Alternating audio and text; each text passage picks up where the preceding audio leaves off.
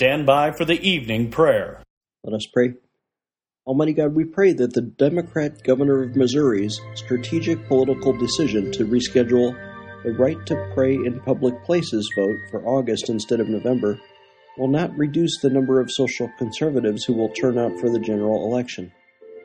Your word says God frustrates the plotting of the shrewd so that their hands cannot attain success. In Job 5:12.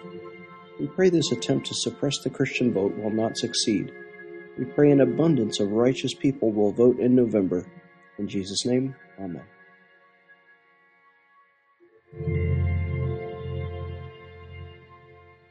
This is former Navy Chaplain Klingenschmidt. Would you please add your amen to the petitions at our website, prayinjesusname.org.